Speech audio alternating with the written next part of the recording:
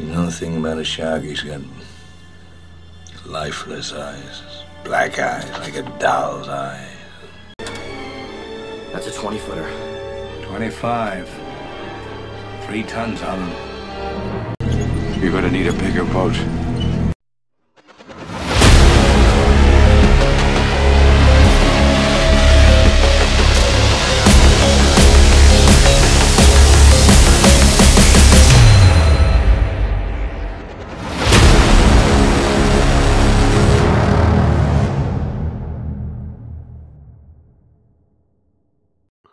What's up, you creepy fucks? It's your boy BP, and welcome to the newest episode of Let's Talk Horror. Oh, thanks for joining in. You're back. Don't leave, because we're going to have some fucking fun on this one. Why are we going to have fun? Because we are talking about an iconic film, for once a film that was made before I was born. So that tells how long ago it was. The first summer blockbuster, the absolute iconic Jaws. That's what we're going to be talking about on this episode. I can't wait to get into it, because also I have my first ever returning guest. So I've got Chris with me, who was on me with for the episode. If you listen all about the Lost Boys, if you love that film, make sure that you go and listen to it, because we had a right laugh recording that one. And he's back. He likes me enough to come back and record this episode all about, I know that it's his favorite film of all time. So Chris, welcome back. Thank you. Just when I thought it was safe to go back in the Let's Talk Horror podcast. It's never safe. It's never safe because something's bound to go wrong. But yeah, thank you so much for coming back. As you all know, we really loved the Lost Boys episode we did. We absolutely enjoyed it. And I'm happy we did it, and I'm happy that you're returning for, as I said, a film that you absolutely love. I am extremely happy to be back, because I love the show, but also Jaws is my favorite movie. So exactly, and do you know what? It's so mad that in my lifetime, and I find it so interesting. I should have saved this to the end, but too late. I've done it now. But I love the fact that over my lifetime, Jaws is the film that people have told me most that it's their favorite film. One of the things I love doing is asking people what their favorite film is, and Jaws is the one that comes up all the time for people, and it's obviously understandably why, which we will get into. Yeah, no, I hear that all the time too, and it's funny, man. I think for me, at least, it was a relief when I realized, because when I get in that conversation, it's sometimes very difficult to parse out what your favorite movie is. And I've never been very good at that. And when it sunk in that, like, oh wait, Jaws kind of sums it all up. Yeah. And it's back there. It's sort of the beginning of the summer blockbuster. It's the beginning of the train I'm on. And so I feel like it's very easy in that conversation. It's like if you're a super religious Christian person, it's very easy for you to say your favorite book is the Bible. I feel like that's when I say my favorite movie is Jaws. It's that simple, like, okay, done. I get it, Yeah, that's it. This person knows what he's talking about. Yeah. That's it. Covers a lot. Exactly. But Chris is the creator of the absolutely amazing Dead Meat Pete, which I love. You all know I love. I post about it. I talk about it, and you all need to listen to it. And I'm sure you already are. But we'll obviously speak about a little bit more in depth about Dead Meat Pete a little bit later on. But also, he's a man of many talents, so he can basically plug himself and sell himself away later on. I plugged myself a lot this morning. I might be a little tired and sore from plugging myself. So That's it. But I'm sure you do a good job. I'm sure you do, Jill. Yeah. At the end of the day, as to say, let your talent speak for itself. You know what I mean? Thank you. Yeah, that tends to be my policy. But yeah, that's it. It doesn't get you very far. That's the problem sometimes. Right, so let's get into it. So as you know already, we're talking about Jaws. So Jaws was released in 1978, long fucking time ago. It's directed by the legendary Steven 75. What did I say? 78. You're thinking about Close Encounters? Or no, I don't know. I've literally got buddy. I'm literally sitting here, and I've got 1975 written down. So why I said 1978, I don't even know. Sorry, it is 1975. You're correct. It was just a test. It was just a test. You were testing. I was testing you. Yeah. I was just testing you. You're such You're such a fan of the band 1975 that Yeah. you won't say it if it's not about the band. Something like that. But it's directed by the legendary Steven Spielberg, starring. Also, as you know, Chris, and all my viewers know, I can't pronounce people's names because I'm a little common Englishman who I just can't do it. So you can correct me away, Chris. But we've got Roy Scheider. Yep. Yeah, is that right? As Yeah. Chief Martin Brody, Robert Shaw as Quint, Richard Dreyfuss as Matt Hooper, Lorraine Gary as Ellen Brody, Murray Hamilton as Mayor Laurie Vaughan, Jeffrey Kramer as Deputy Hendricks, and obviously there's a fucking shitload more people in this movie. Bruce the Shark. Yeah, Bruce the Shark, and that's it. I think you nailed all of those. I think I say Dreyfuss. I think there's a Dreyfuss argument there probably ongoing. is. No matter what country you're from, there's a Dreyfuss argument. I think. And you know what? I bet you he fucking started it. He seems like the type. He does, yeah. So the what film, a hype man. Yeah, exactly. He's like, I'm going to fucking keep relevant. So the film sits at 8.1 out of 10 on IMDb, which is, which is a sign on IMDb is saying this film's fucking brilliant. You need to watch it. And it's at a whopping 97% still on Rotten Tomatoes. So, if that doesn't tell you that you need to see this film, if you haven't, then you fucking should. Google synopsis time. So I love adding these in because they're mostly always shit. Before I get into my more in-depth, detailed conversation about the film. So Google, in regards to Jaws, this is what it gives you. A police chief, a marine scientist, and a fisherman spring into action after a white shark terrorizes the inhabitants of Amity, a quiet island. It's not even a great white shark; it's a white shark. It's a white shark. I had to double check that was right. But yeah, after a white shark terrorizes the inhabitants of Amity and a quiet island. So that's what you get from Google. Yeah, that one. You've read some pretty off base ones before. That one's not that bad. It's not too bad. It's short and sweet, either some guy was in the office and was like, that's all you're getting, or the computer wrote it and was like, that's all I can do. Yeah that one's not the worst though. It could be worse. It could be worse. I mean, it's definitely not Predator one. Or the Lost Boys sounded like this family fun. Yeah, that's it. Yeah, it did. It made it sound like more drama. like the Goonies than it actually is. Yeah. But now, obviously, I get into my synopsis for the film, which is a more detailed version of the events of every sort of scene or major scene that happens in the film. So the film opens with one of the most horrific or horrorific, that's bad, scenes in the movie.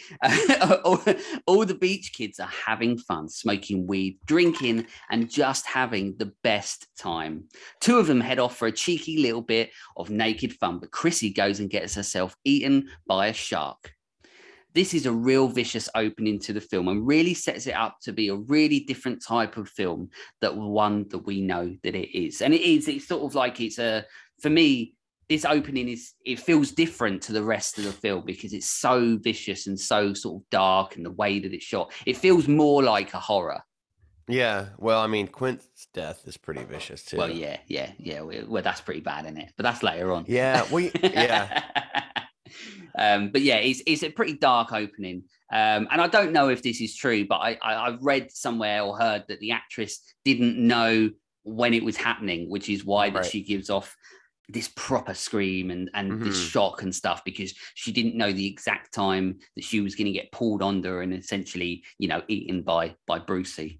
Yeah, man. And that, God, I don't know, for some reason it's you saying the words pulled under that reminds me, I don't know, I'm thinking about it being 1975 and watching that, and man, you had never seen anything like that. Well, exactly, yeah. Such a the thing about Jaws, what a great, sorry, I gotta pause here to talk about what a great, any great movie very early on gives you a promise of what you're about to see. Yeah. And if he doesn't have the time to make anything else, if they gave him the budget to shoot 5 minutes, that's the 5 minutes you would need to shoot. Yeah. Because it's like, that is it gets at everything. You know, Yeah. there's a shark. You see that fin. There's the like many people praise Jaws for its using like fundamental human fears, and Yeah. it's got it all in that way. And that scene really sums it up because not only is there the insanity of a giant great white shark, which is as close to fantasy creatures you're going to get on this planet that's actually out there, and then there's just the basic human fundamental fear of drowning and what water can do in the ocean. And God, this little pastiche just sums all that up. Yeah, it does. And that's what's mad. Like, as soon as you get this opening, like, you feel like you're absolutely fucked watching this. I'm gonna feel the worst things. Yeah, that's it. But after that, we meet Brody, the Brody family, one being the chief, who is at the beach now, finding what's left of Little Miss naked, and now she's got cramps. So I had to chuck that in there. Sorry. So now Brody wants to shut the beach down. He knows what the shit is going on, but the mayor has other plans. It's summer and he wants to make proper bank. Welcome to Amity, Chief. And I mean, that's basically it. Yeah. I mean, the mayor's having none of it. He's just like, you're not shutting down my beach, even though there's probably a big fucking shark going around. God, yeah. What a dick. Yeah, I know. What an asshole. What an asshole. Yeah, that's it. I mean, every film's got to have a villain, right? Even if it's not the shark. Everything's got an asshole, even films. So we are back at the beach, whereas the viewer, I'm constantly shitting my pants because something is going to happen, but what? This is why the film is so expertly crafted and wastes no time in letting you know that you're in for a wild time. Yeah. And this is also the first time we hear one of the most iconic pieces of music ever made. The Jaws theme is a masterpiece in suspense building in cinema. And unfortunately, that when you hear it, that there's going to be some bad shit going down. Yeah, I know. And it's fucking, I mean, so if you didn't, no matter what, if you've never seen the movie, you know that, if this wasn't written for this movie and you just heard it elsewhere, you'd be like, oh God. Mm-hmm. Yeah, that's it. I mean, it's iconic. And what I love about it, so Jaws is my daughter's favorite film. She loves Jaws, but one of my sort of proudest moments was when she turned around to me when you've got we'll get into it actually, but there's like the shark attack that may or may not be him, Brucey. And she literally turned around to me straight away and went, that's not Jaws. And I was like, what do you mean? And she's like, no, it's not Jaws. And I'm like, why? And obviously I know. And she's like, because the music's not playing. And I'm like, she got it. Wow, yeah, she got it. And I was just like, you're amazing, because that, and it made me such a proud parent, but also, awesome. But she loves Jaws, but she, she got it. And that's how iconic, obviously, that piece of music is because every time you hear it, you associate it with the shark and everything. And in the film, they train you. And as soon as you hear that in the film, you're like, right, someone or everyone is fucked. Yeah. If we can, I realize after having this conversation with you, the first time I've ever considered that it literally is musically coming for you. Like it plays that low E or whatever the actual note is. And then it goes up, 1/2 step. So it's like I'm here, now I'm here. Yeah, that's it. Like, I'm back. Maybe. And at the end, it's like, you fucked. And then, now I'm coming at you. I'll get you, motherfucker. yeah, exactly. Because it tells you the first time, like, I'm here, now I'm here. And then you hear it again, and it's like, I'm back where I was, but now I'm here. And then it's like, now I'm here. And that's it. And then my daughter figured it out, and I was like, that's why I love you. Yeah, good job. Good parenting. Solid parenting. You should write a book. Yeah, the worst book ever, parenting. So now we're at the town meeting, and we finally meet the legendary fisherman Quint, who is damn sure, but he's damn sure of himself that he can catch this thing. But at this point, it's still not being taken seriously, even though 2 have died already. Who's going to be next? So some old timers are on the dock chilling, but not until Jaws he's a double R bastard who rips apart the dock and heads back for some munchies, but not this time, as he just gets away.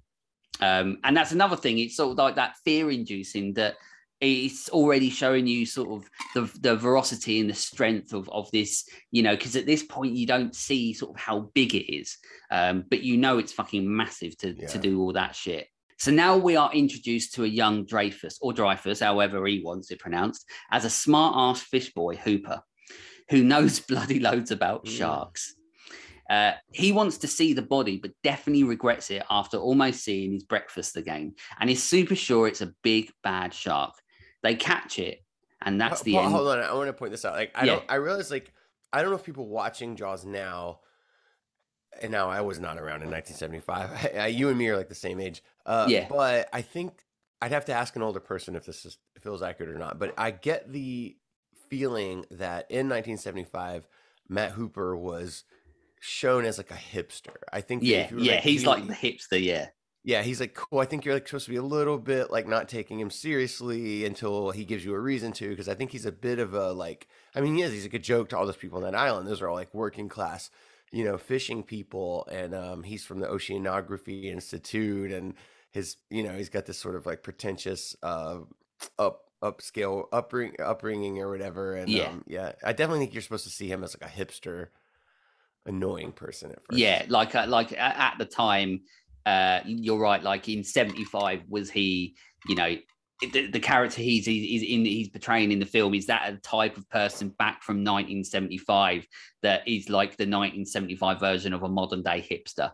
Right. Yeah. If you're making Jaws now, that character has whatever. He would just look the same, but with a pipe. Yeah. Yeah. Exactly. Bingo. He might actually just work right now the way he is, but I think if you were a bad writer, he would have a man bun. And exactly. Twirly mustache and stuff. So then they go and catch the shark, and then that's the end of the movie. Oh, hang on, no, you didn't think it was going to be that easy, because it's not the fucking shark. We know that that's not Bruce, because otherwise it'd be the shortest film ever made. It's a tiger shark. Yeah, it's a tiger shark. That's it. A what? Yeah, that that's guy's it. So funny. I don't know that. I've seen Jaws in theaters a lot, but I don't know if I've ever watched it at home and gotten to the a tiger shark. A what? A what? And not died laughing and got up and paused it and made everyone I was watching it with watch that at least 2 or 3 times. Rewatch it. Yeah. A what? that guy kills me.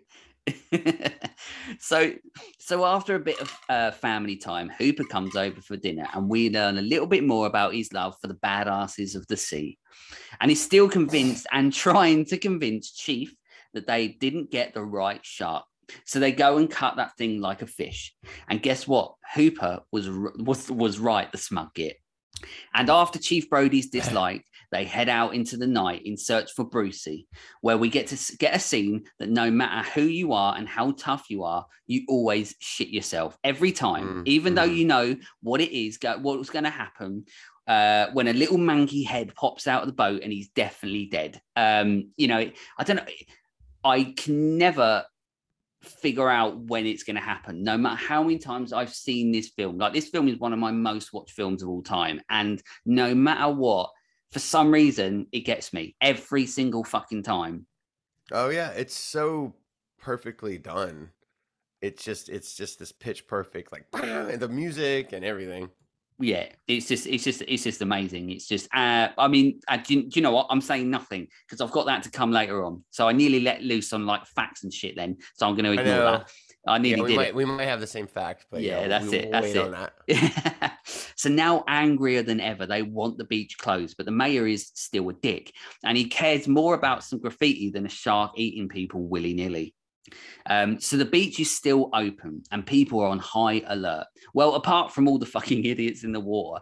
And after some little shits play a prank with a fake shark fin, the real Brucey is here, who eats up some bloke who was in a stupid little boat. And I have to stop there, actually. That fucking boat he's in is ridiculous. He looks like a kid's boat. I don't know if that's dinghy. A normal thing. Yeah, like a little that. Dinghy. Yeah, it's so fucking weird. It's just like a little sailboat, right? Yeah, I don't even know what it is. I remember watching it the other day when I was just like, how did that pass me by all these years?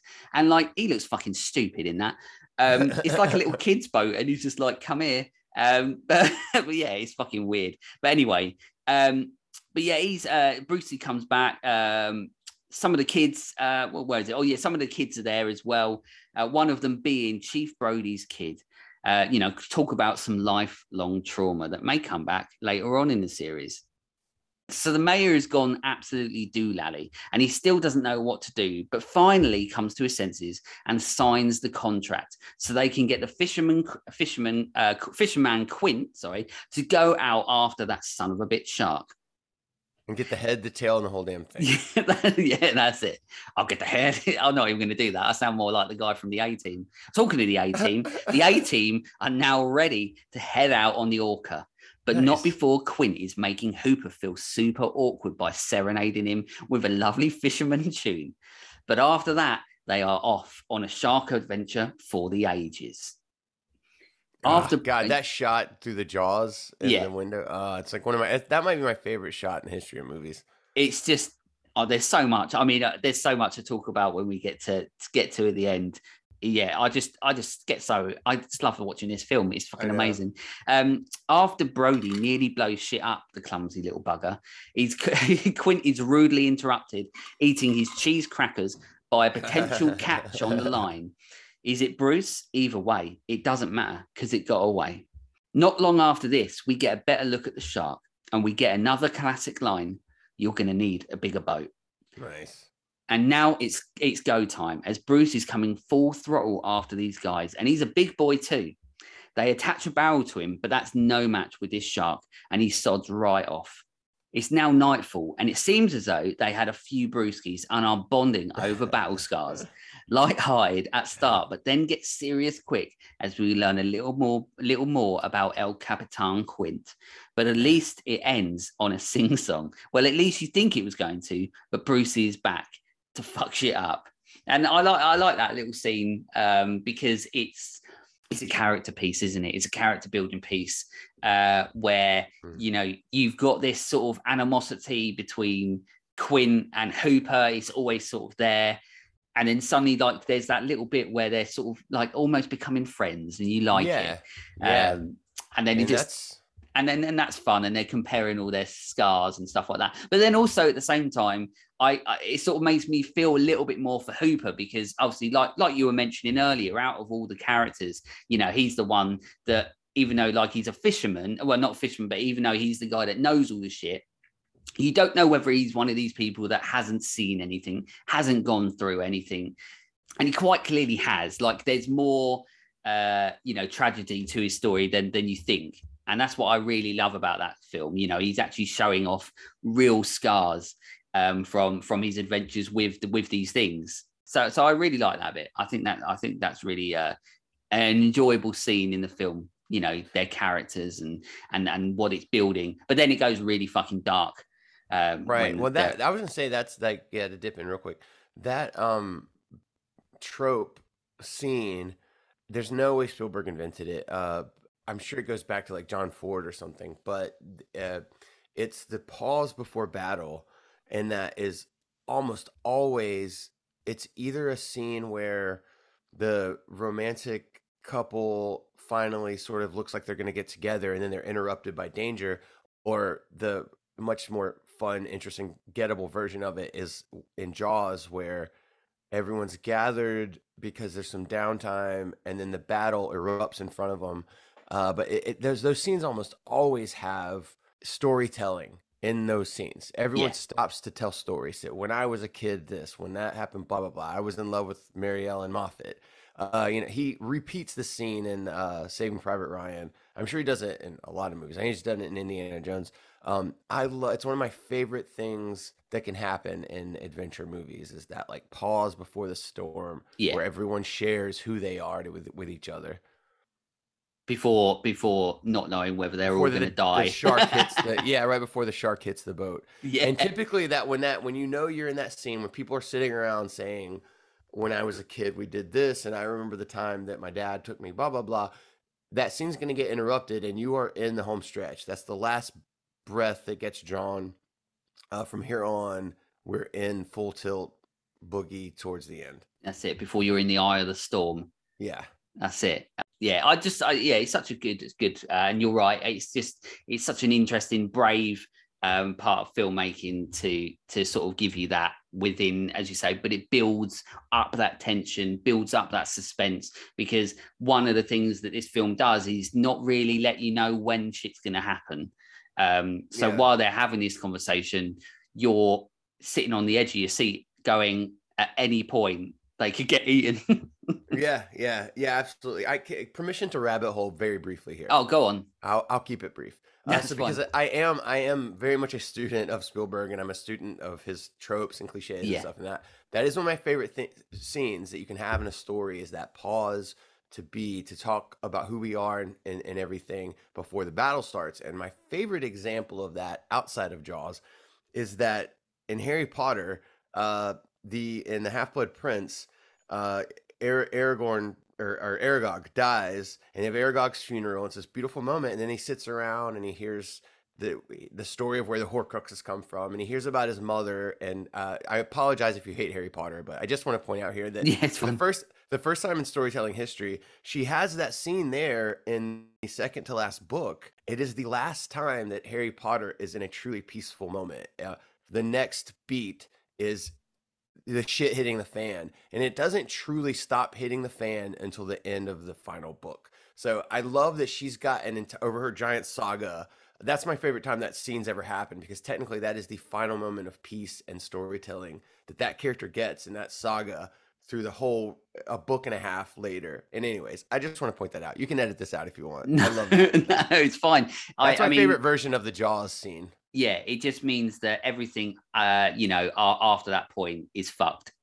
Yeah, and that's just my favorite one. So yeah, I can talk about it. So come morning, the ship has seen better days for sure, and tensions are rising. And here comes Brucey back again. And at this point, he's just fucking with them, because there's no barrels can compete with this absolutely hedge fish. It's another, I just enjoy this storytelling. You're along for the ride, and the funny thing is they're completely along for the ride as well. Jaws is fucking with him, and he does what he wants. And the barrels are such a good idea. Yeah, it's just adding to that sort of thing where you're like this thing is massive, and it can overpower them at any point, and it's scary as fuck.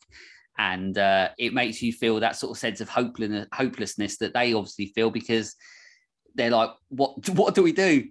Yeah. And it's the first, and in storytelling film storytelling is all about progress and setback. And like, I love that they always treat the barrels like it's their first win against Jaws. Yeah. That's the first win they have against Bruce is the barrels. It doesn't save them completely, obviously, but like that, it's got that pirate theme there that's telling you like this isn't just an extension of the fin, like this is them having gotten the slip on Bruce in some way. It 100% makes sense. He's now doing what he wants with the ship. Maybe they did need a bigger boat, because not even 3 barrels could stop this motherfucker. And Quint, for once, Quint's lost for words for once, and he's not singing or doing anything. This fish will not give up, as the hunters have now become the hunted. With things going from worse to worse, ideas are running short. So now Fish Boy Hooper, or as we now discovered, Hipster Boy Hooper, is going to try and drug the big boy from within the shark cage. But unsurprisingly, this plan goes to absolute shit, as the cage ain't got nothing on Bruce, who's going full stealth and attacks from behind and makes Hooper drop the prod thing that he's using to try and sort of inject him and whatever it is, and smashes the absolute crap out of the cage, with Hooper fighting for his life. But he manages to swim away and hide while Bruce is doing full-on death rolls. And I think I could be wrong. You'll probably know, but I'm pretty sure that scene there, they're using real footage of a real great white shark like going absolutely mental on a cage. Oh yeah. That was Well, I'm gonna drop this here because it's definitely not one of my tidbits. That footage is it's a tiny man, like a jockey, like a horse jockey man, with an actual shark. I don't even think maybe it's a great white. I'm not sure, but it's a tiny man in a tiny cage, and if you've seen, which if you haven't seen, The Shark Is Still Working, the documentary, please see it. It's incredible. It's on the Blu-ray release of Jaws. But it's a tiny little man, and he really almost got his ass handed to him by that shark. Yeah, he flipped out. Like the story of it's a little man. He like got out of the water. I don't think he spoke good English, and like he got out of the water and was just like freaking out. Like he almost got killed by that shark. Fuck. And I'm guessing they used him because to sort of make the size of the shark obviously look bigger. Yeah, it was their one. I mean, I think it's well played. The idea was sound that like we'll size the man in the cage down and get a real shark, so that we have some footage of a real shark. And I think it's well played in that they don't use a ton of that footage. Yes. Because if they did, you would definitely be like, man, that is not the same shark. You know, No. there's like just enough of that footage. Yeah. Yeah, you're right. I mean, that's the thing. I always, when I'm watching that, it's not like a weird scene or anything, but it's just like, you know, that's a real shark, like the way it's moving, you know, so you know that somewhere they got that footage, but feel sorry for that guy that's in the cage. I know, yeah, it's a sad little story. I definitely recommend that documentary. That clip's probably on YouTube. Yeah, probably just some guy fucking freaking out. Get me the fuck out of here! You stupid motherfucker! So at this point, Chief Brody and Quint, they assume that Hooper is dead, and with the boat sinking, this big bloody shark tries to jump aboard and gets hold of Captain Quint in a super nasty and painful death. I guess he will sing no more. I mean, this is I always sort of feel really sorry for him, because that's a fucking nasty way to go. Like all the shit that this guy's been through, and that's how he goes out. Like he doesn't get to live his long life that he's escaped so many different things from. That's the beauty of but that. Then that's the beauty, kill, man. Yeah, is that it was like it's kind of a Final Destination thing. Yeah, like it really is. Like he survived the Indianapolis, and where him and his men were, or Titanic or something. It's like, you know, even though I made it out of this event, it programmed the rest of my life, and I'm haunted by it. And in some way, I know I sort of was eaten by a shark back in the 40s, you know, and it's like in some poetic way, I did get eaten with my friends. And I think that's what it's one of my favorite things about Jaws, is that when Bruce eats him, it is this big poetic circle of like, no, you did not get away. You were born to be eaten by a shark, whether it happens in World War II or it happens right now. This is what you are. Here I come. I love that so much. This has always been your design. Yeah, you could have one little breeze of the wind this way or that, and you would have died on the Indianapolis. But you know, you're dying now either way. I love the poetry of that. Yeah, and I love. Do you know what? I love how you think of things like this, because it always opens my eyes to something new.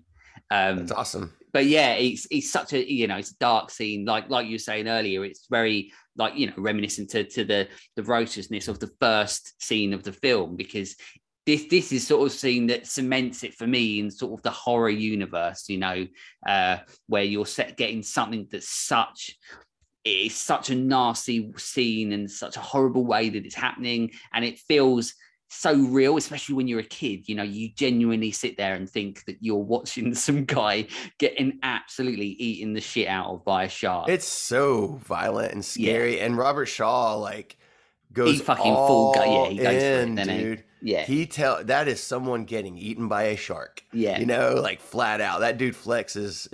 I mean, he's flexing his acting muscles in that whole movie, but he really gives it to you right there. Yeah, and you know, obviously, you know, we're so happy he did, because it's another. I mean, the whole film is a standout, isn't it? But there's so many scenes in it where you're like, "Fuck, that's got you," you know, and you don't want him to die, and you know, and then also, you know, it's quite nice hearing him serenading all the blokes all the time, isn't it?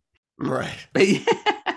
But it's quite, you know, it's a sad scene. And then you start then thinking about, well, if he's gone, does that mean that everyone else is going to go? You know, you start questioning how the rest of the film's going to go. Like, are we literally going to witness everyone die?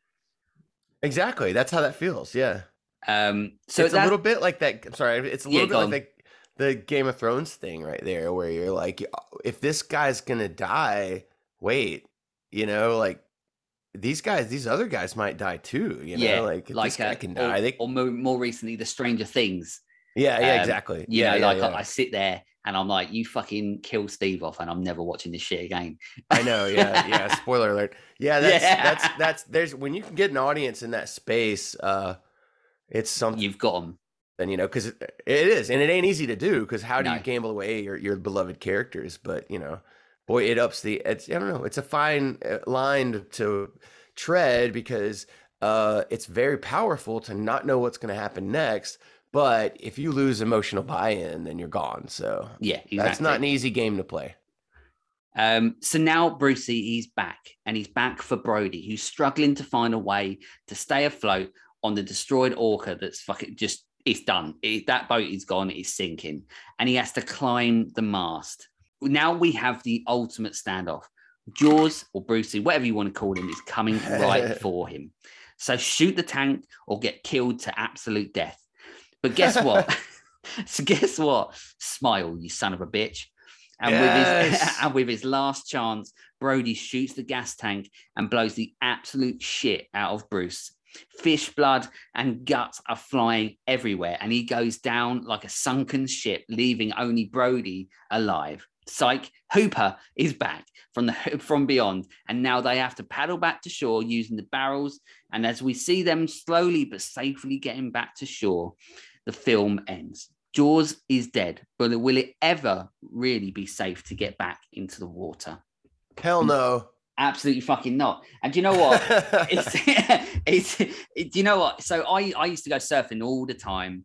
And this is something that is so interesting about this film, because it really did start so many people's phobias of never getting back into the water. As I said, I surf all the time, and there wasn't a second that went by before I got in the water and while I was in the water that I wasn't convinced that I was going to get eaten by a massive fucking shark.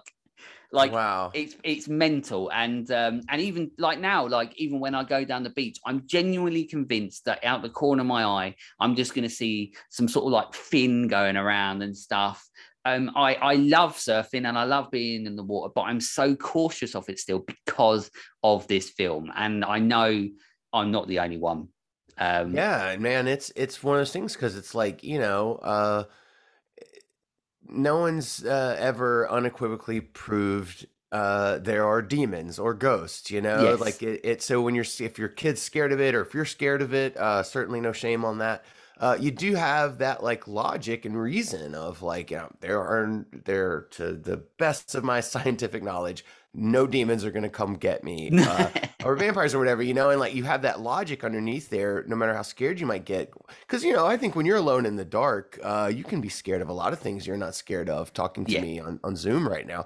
But sharks, no, they're there. They're there and they're real and they're fucking big and scary. Yeah. It's not impossible. It is beyond all reason that you're going to get attacked by a shark when you're, having your daiquiri in the ocean or whatever. But it is not impossible, and it's hard to let that go. Yeah, exactly. Like, as I said, no matter when you're in the water, this film has had so much of an impact on so many people because of it. And I think that's one of the, sort of one of the many lasting impacts, and definitely a phobia that for so many people. Apparently, like after this film, like no one was going to the beach.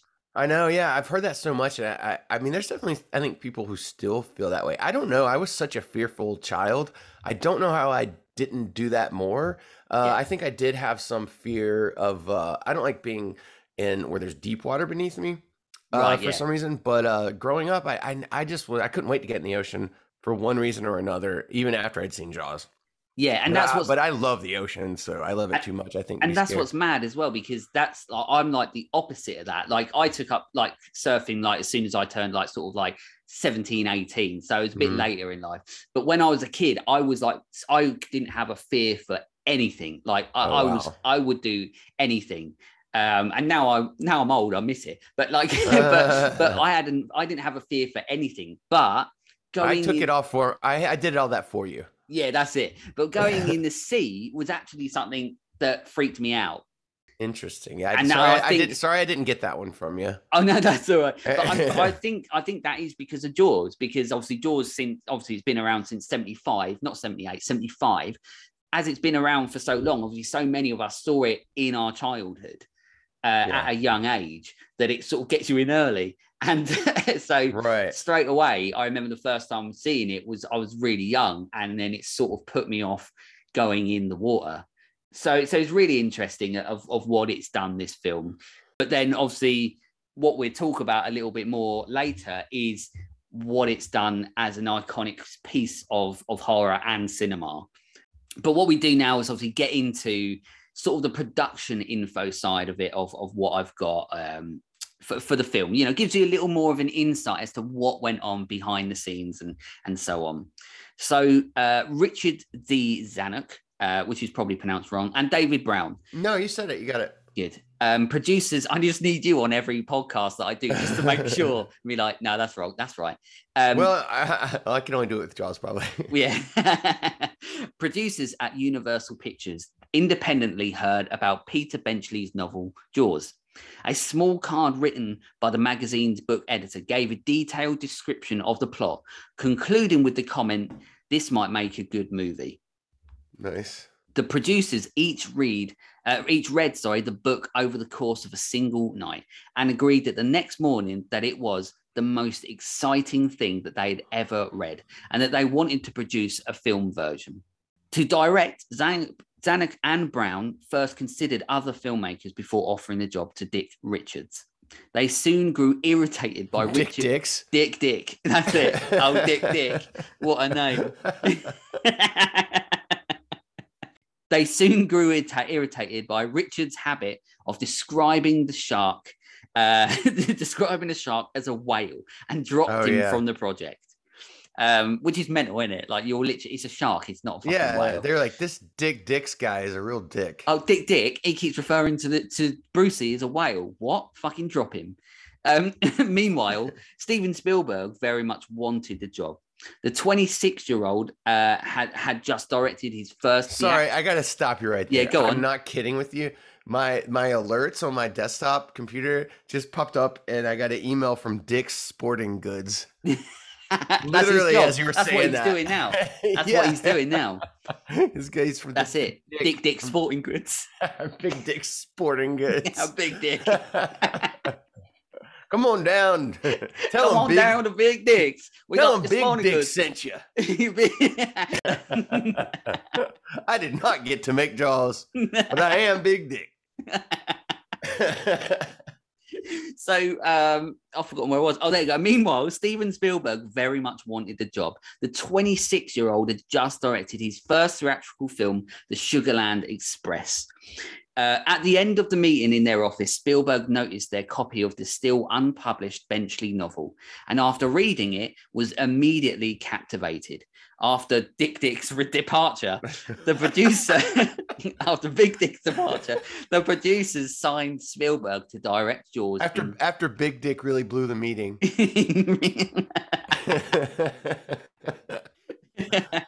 But Spielberg signed on to direct in 1973.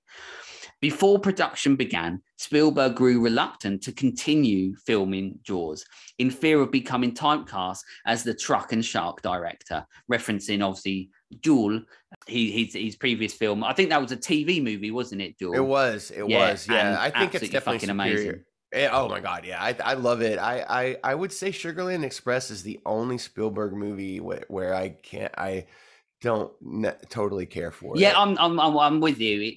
I like it, but I like it on a cinema standpoint in regards to how I enjoy it looks. So you get Spielberg in that, if you get what I mean. But yeah, Duel was one of those films that I loved that growing up. I don't know what it was about it. I just loved it. It's such a fantastic film. And obviously I think Sugarland Express is him. I mean, he hadn't made his quote unquote nut yet. And so I think that he was still trying to be someone who made movies versus letting the horses run and being who he was. And I think Duel was the game changer that was like, oh, wait a second. If I actually just am selfish and have a blast, that's way more valuable than social commentary and being, someone who makes movies. Yeah, exactly. But yeah, because anyway, yeah, so he was reluctant to continue filming it. But Universal exercised its rights under its contract with the director to stop his departure. So basically, they're like, you're fucking going nowhere. But Brown helped convince Spielberg to stick with the project anyway, saying that after Jaws, you can make all the films you want. And obviously, we know he's fucking gone mad and made loads of them. He did that, yeah. Yeah, he did do that. The film was given an estimated budget of 3.5 million and a shooting schedule of 55 days. Principal photography was set to begin in May 1974. For the screen adaptation, Spielberg wanted to stay with the novel's basic plot, but discarded many of Benchley's subplots. He declared that his favourite part of the book was the shark hunt on the last 120 pages and told Zanuck when he accepted the job, I'd like to do the picture if I could change the first 2 acts and base the first 2 acts on the original screenplay and then be very true to the book of the first, for the last third. So basically, he wanted to change it all and keep everything near the end of the same because he loved it. That's pretty much it. Overall, good choice. Yeah, basically, it's a good choice. If you've ever read the book, that's a good choice. Yes, yeah. Overall, Benchley wrote 3 drafts before the script was turned over to other writers.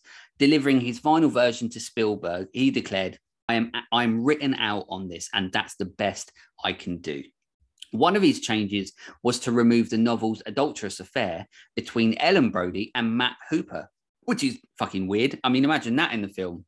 But yeah, at the suggestion of Spielberg, who feared it would compromise. The idea of that, like, relationship being in the story, it so isn't there. Again, funny, I would point to that as another example of Peter Benchley being someone who writes a book, because someone who writes a book is like, oh, there'll be this sexual tension and blah blah blah, and this guy's cheating on his wife's cheating on him and blah blah blah, and it's like that's someone that's never been cheated on or cheated on anyone, probably be like, I need drama and conflict, and I think anyways, that's the opposite of what Jaws is. That's it. And I mean, so obviously at the suggestion of Spielberg, obviously changed it, who feared it would compromise the camaraderie between the men on the Orca. And he's right. I mean, one of the big driving factors of Chief Brody is his commitment to his family, how much he quite clearly loves his kids, and he quite clearly loves his wife. For anything to happen, it just wouldn't work. It would just feel like a tonally completely different film. And I would hate that. I know that if they kept that in the film, I would hate that element in it, because that's the point of their family, and she's a loving wife and he's a loving husband. And I like seeing that in this film. It's nice. It's a warm place to be. Yeah, it's on Spielberg for recognizing the problem present is a gigantic man-eating shark. Yes, yeah. We don't need anything else. We don't need to hear about anything else. No. There is a person dealing with a man-eating shark, and the more that people see comfort foodie normalcy on the other end of that, the stronger it's going to feel when they see the man-eating shark. So that's all in Spielberg. Yeah. I mean, it's just a man that knows what he's fucking doing.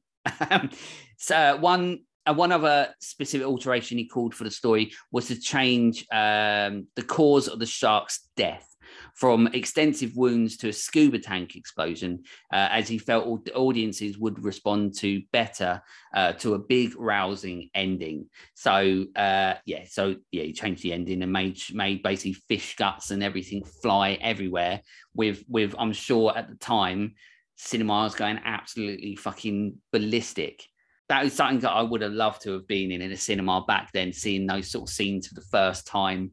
In a cinema, God. And just seeing everybody's response to it. People like me and you, we love film, and I get so fully engrossed by it that being at a cinema when people like are the same, Jaws is one of those films that feels like it would have been one of those films where people were like so into it that they lose themselves, like they lose that they're actually watching a film and they're just following this journey of these characters, and essentially they're just trying to destroy this shark, and they fucking do it and blow the shit out of it.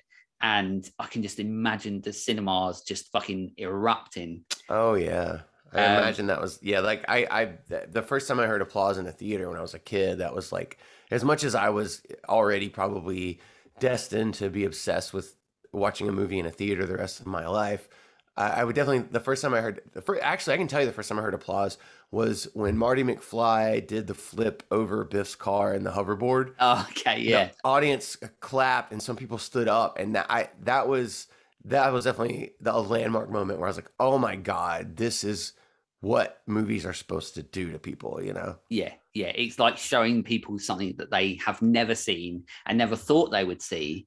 And they're just so invested. They have to, even though they're watching fake things that are staged and it's not actually happening to them, they're so invested that when it occurs, they applaud as if they had just seen a live performance of a song or something, because it just comes out of them. Yeah, they're like, I'm sure this is the best fucking thing I've ever seen in my life. That's what they're thinking. I'm sure that when Jaws was blown out of hell that they applauded, yeah. Oh, yeah, definitely. Though Spielberg complied with a request from Zanuck and Brown to cast known actors, he wanted to avoid hiring any big stars.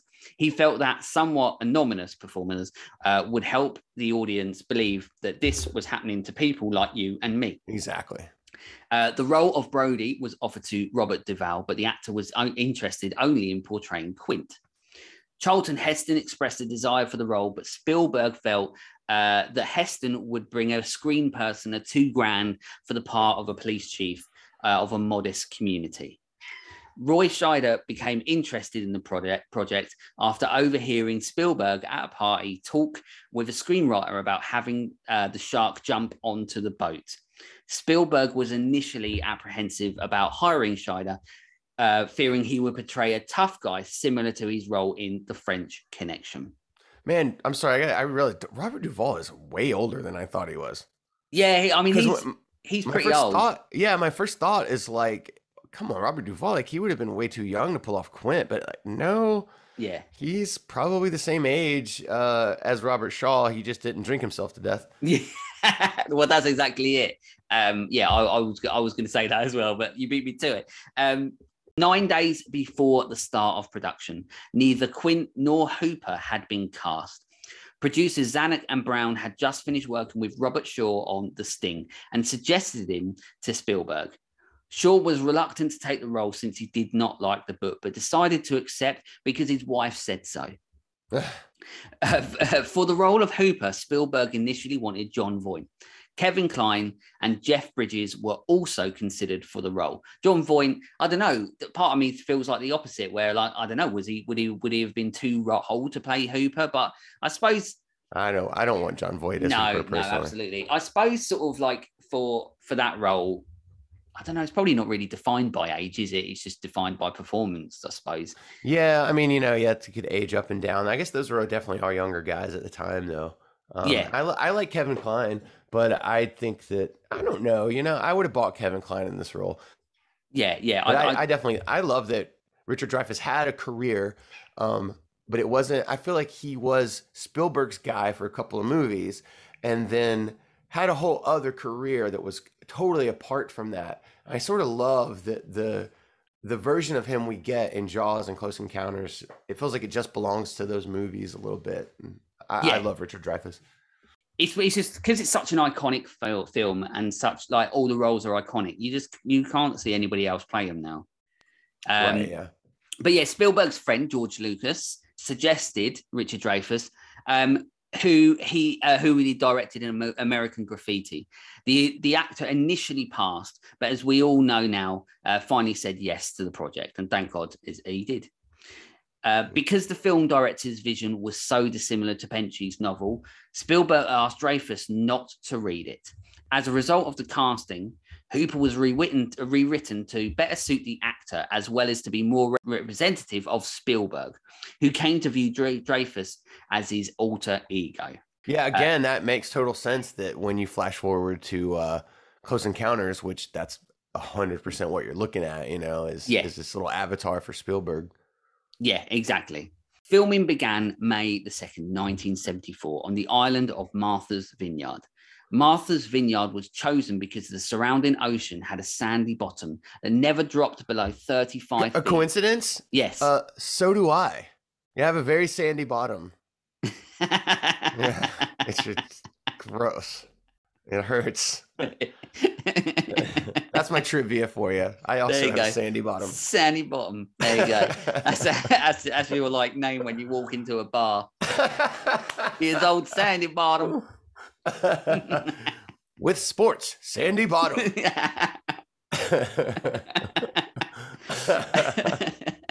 But it never dropped below 35 feet, which allowed the mechanical sharks to operate while also beyond sight of land. As Spielberg wanted to film the aquatic scenes relatively close up to resemble what people see while swimming, cinematographer Bill Butler devised new equipment to facilitate marine and underwater shooting, including a rig to keep the camera stable regardless of tide and sealed submersible camera box. Initially, the film's producers ridiculously wanted to train a great white shark, but quickly realized this wasn't possible and stupid as fuck. I mean, it's just fucking dumb, isn't it? Yeah, that may be the epitome of like the joke of just like idiotic Hollywood executive. Yeah. Like, just train a shark. Yeah, exactly. We could save money this way by training a real shark. Yeah, and then they've got the lawsuit when it's murdered 35 people. I'm trying to pay for my daughter's Sweet 16. Just train the shark. I have a bigger fish to fry. And they just hire some like sound guy to go and do it. Yeah. So 3 full-size pneumatically powered prop sharks, which the film crew nicknamed Bruce, as we've mentioned a million times during this, after Spielberg's lawyer, Bruce Raymer. So 3 of them were made for production. Their construction involved a team of as many as 40 effects technicians, and the model required 14 operators to control all of the moving parts. Jaws was the first major motion picture to be shot on the ocean, resulting in a troubled shoot and went way over budget. David Brown said that the budget was around $3.54 million, and the picture wound up costing $9 million. But Spielberg humbly attributed many problems to his perfectionism and his inexperience. So, once again, Spielberg just being the guy that he is. He understood that it could have been his problem and could have been his fault, but who gives a fuck when you make a film like this? Exactly. Yeah. I mean, it was like, it sounds like, obviously we all know it's like the most painful process, but one of the most important things that ever happened in pop culture history. So shooting at sea led to many delays. Unwanted sailed boats drifted into frame, cameras got soaked, and the Orca once began to sink with the actors on board, before it actually sunk. The prop sharks frequently malfunctioned. Spielberg later calculated that during the 12-hour daily work schedule, on average, only 4 hours were actually spent filming. The actors were frequently seasick because of this. The delays proved beneficial in some regards. The script was refined during production, and the unreliable mechanical sharks forced Spielberg to shoot many scenes so that the shark was only hinted at. As Spielberg put it years later, the film went from a Japanese Saturday matinee horror flick to a more of a Hitchcock. The less you can see, the more you get thriller. I gotta wonder. Sorry, I want to say I've always wondered. It's maybe the first nerdy trivia thing anyone's going to tell you about Jaws. That thing you just said, but I've always wondered, and the conventional wisdom is therefore it was great. Like he couldn't show the shark a lot. So therefore he had a great movie. And I think that is probably true. But I gotta wonder, I wish I had a crystal ball to see the movie he makes when he has an amazing, immaculate shark. I wonder what that movie looks like, because this dude did go on to make Jurassic Park, in which the dinosaurs certainly did work. So I'm just curious what Jaws looks like if the shark does work. But I don't want to enrage people. I like the movie we have. Yes. I want it the way it is. I just but in an alternate universe, it would be nice. Yeah. I'm just curious. I wouldn't prefer it. I'm just curious. Yeah, because I mean that's the thing. You don't know. You know, like it could be, you know, it could be so, you know, a even bigger vision than what we got. The actual film is. You know, right, and it would not. It would not be the same movie. And I would argue that, more than likely, that limitation is a giant part of what made it what it is. And it might be a lesser movie. Yes. I just want a magic lens to see it. That's all. Yeah, just to see what Jaws would have been if he'd have got what he wanted. Right. Although principal photography was scheduled to take the 55 days, it did not wrap up until October the 6th, 1974, after 159 days of shooting. Spielberg reflected on the shoot, stated, "I thought my career as a filmmaker was over." Little did he know, obviously. Two scenes were altered following test screenings, as the audience's screams had covered up Scheider's bigger boat one-liner. They ended up have to obviously change it and so on, or add different. I don't know whether they changed the scene completely or whether they just upped how he, the volume on how he said it. I'm not sure, but. Yeah, I've never heard that. Interesting. I'm not sure I don't know what that's about. No. Other than they just had to ADR it, obviously. I mean, they would have probably ADR'd it anyway because they have that big stunt going. I have no idea, actually, in 1975 if that was an issue or not. God knows. And Spielberg also decided that he was greedy for one more screen and reshot the scene in which Hooper discovers Ben Gardner's body using $3,000 of his own money after Universal refused to pay for the reshoot. And let's say it's lucky he did, as that is, and as we mentioned earlier, always will be a standout scene for horror and suspense, and is the first jump scare so many of us remember. And as we've already said, as a kid, it scared the shit out of me, as it did so many. The music was composed by the great John Williams, which earned him an Academy Award. Spielberg later said that without Williams' score, the film would have been only half as successful. And once again, we touched on that earlier. It's monumental to this film and cinema. John Williams is, you can't think of films that are, iconic like this without thinking of the music and how much it adds and has an input to the driving force of the film. Yeah. And John Williams is there at the forefront of that. I can think of, if you compare film score to any other industry, I cannot think of anyone as profound as John Williams. That there's that much of a gap between, I don't know. I mean, it's just hard to think of anyone that you could compare it to because it's just people don't know the names of a whole lot of film composers. Your average Joe doesn't know that many. They probably know John Williams. Yeah, exactly. Like someone like John Carpenter, for something, he's an icon of horror through his movies. And as we know, does so much of his own soundtracks and does soundtracks for other things and that. And his music is iconic. But you're right, John Williams as a name is more of a household name. Yeah. And I mean, there's just how many industries are like that where it's like, well, the only person that film composers are just not generally household names. That's changing now as our culture becomes more indoctrinated and creativity and the inner workings of pop culture. But traditionally, that's crazy. I don't know. It's just crazy to think of it as an industry where it's like people don't know those names. They know that one. Yeah, exactly. And what a fucking legend it is. Jaws opened at cinemas on June the 20th, 1975, with a record 7 million opening weekend and grossed a record 21 million in its first 10 days, recouping its production costs. And it grossed 100 million in its first 59 days. Film, it's mad. For 1975, this is bonkers. Yes, it's insane. The film released overseas in December 1975, and its international business mirrored its domestic performance. On January the 11th, 1976, Jaws became the highest grossing film worldwide, and overall, across all of its releases, Jaws had grossed 472 million worldwide. To put that into a former perspective, that now, due to inflation, would have made over something like 2 billion.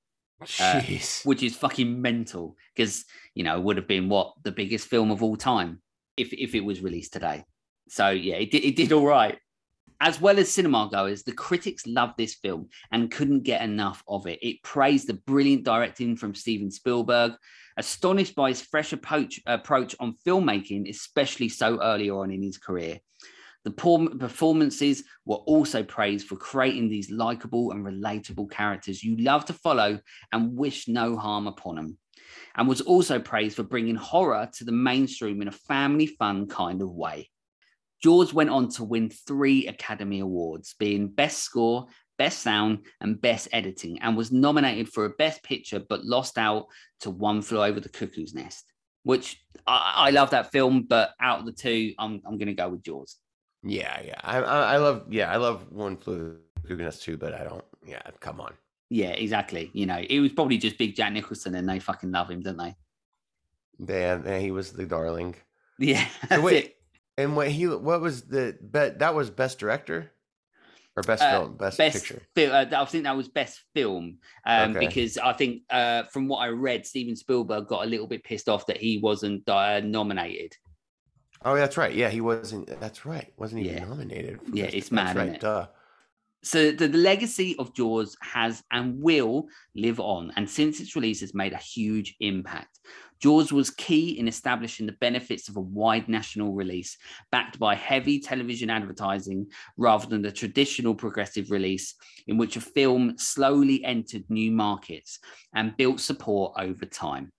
Jaws was also the first summer blockbuster, as we now know, and played a major part in establishing summer as the prime season for release of studios' biggest box office contenders. Jaws set the template for many horror films and many films like it, to the extent that the script for Ridley Scott's 1979 science fiction film Alien was pitched to the studio executives as Jaws in space. Wow. Jaws is integral to horror, integral to cinema, and no matter how many times you see this film, you ask the questions: why did they do that? How did they do that? And after all these years, always entertains fans of old and fans of new, who all the time are discovering this universally worldwide loved masterpiece of film, and that will continue to be for the rest of time. And just like Bruce the shark, this film belongs in a museum.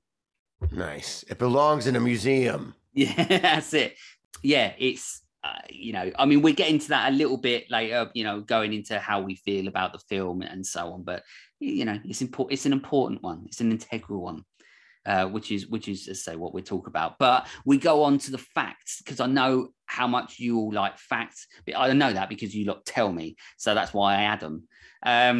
Did they write you and they say just the facts, man? Yeah, they're just like, fuck off, just shit the rest of it and get your annoying voice out of it and just computer generate it. Shut up, give me that info. Just give me the facts. That's it.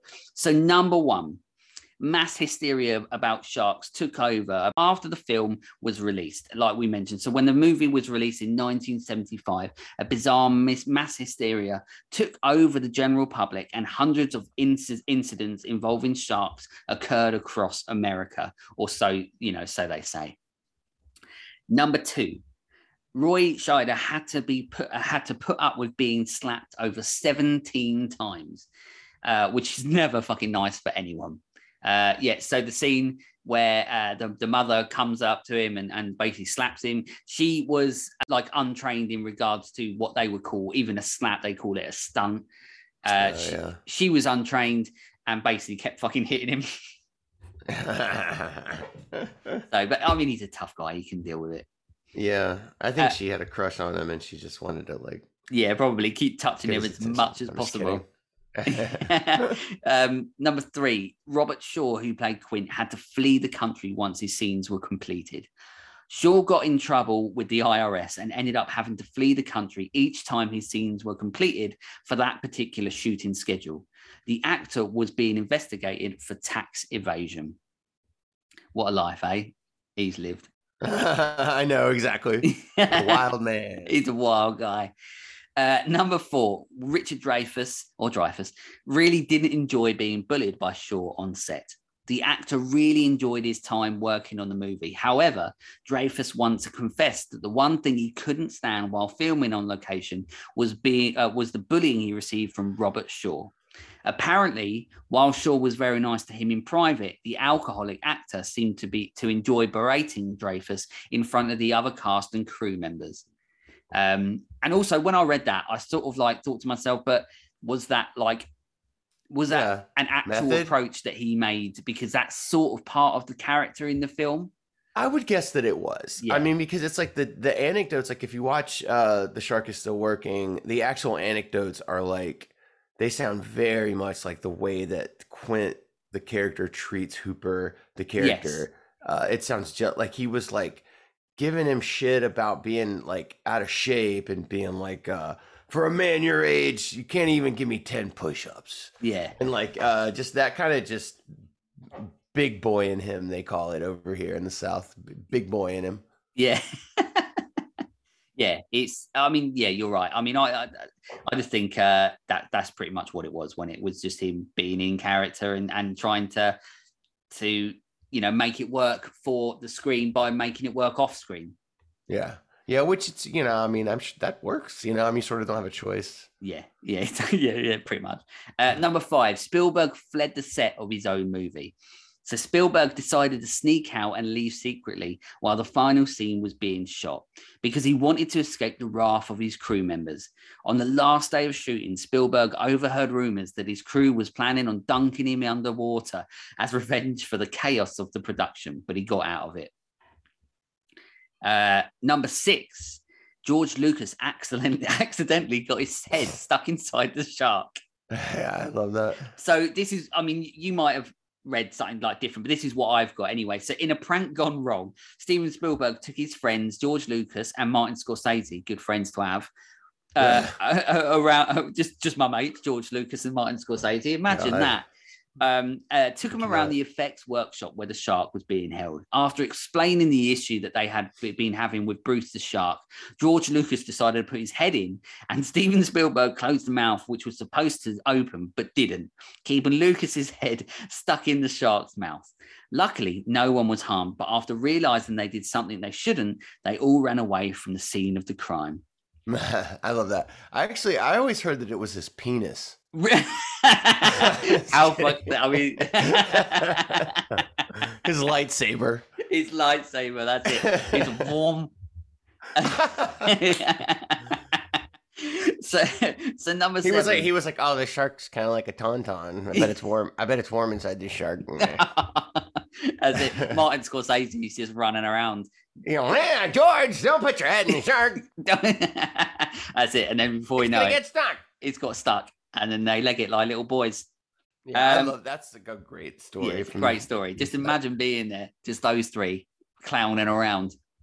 Number 7, the line "You're going to need a bigger boat" was ad-libbed. Turns out this was something of a catchphrase during production, said whenever things inevitably went wrong.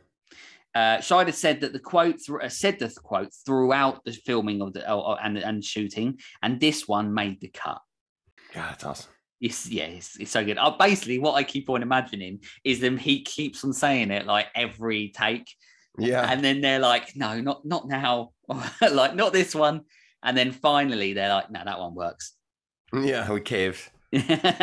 Number 8, Peter Benchley has a quick cameo. So the original author of the Jaws novel was given the chance to appear in the big budget movie based on his work, where he plays the reporter on the beach, which is more than just sort of a throwaway thing. He's got like 10, 15 seconds of screen time.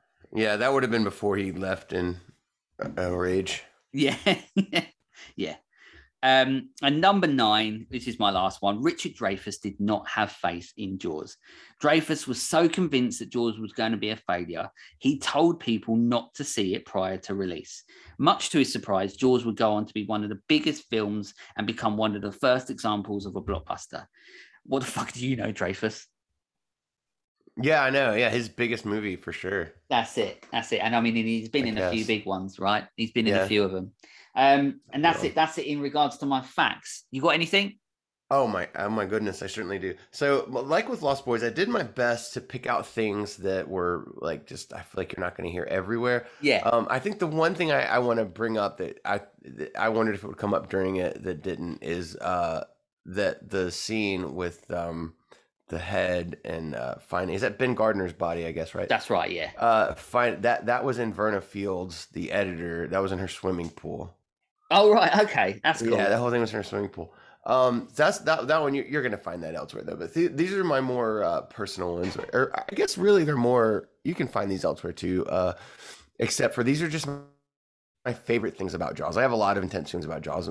Some of my favorite things that make me identify with it and feel like I get Spielberg. There's two things. I love the idea of that. You know, Peter Benchley blew it. That book was not going to directly adapt, and when he tried to do so, it wasn't good. And it was Spielberg and his friend Carl Gottlieb, who's also the mayor's little lackey in the movie, that were rewriting it, and that they were literally rewriting it the night before the shoot. So they would go out and shoot and then go back to their little bungalow on Martha's Vineyard and like drink beer and figure out the next day's pages.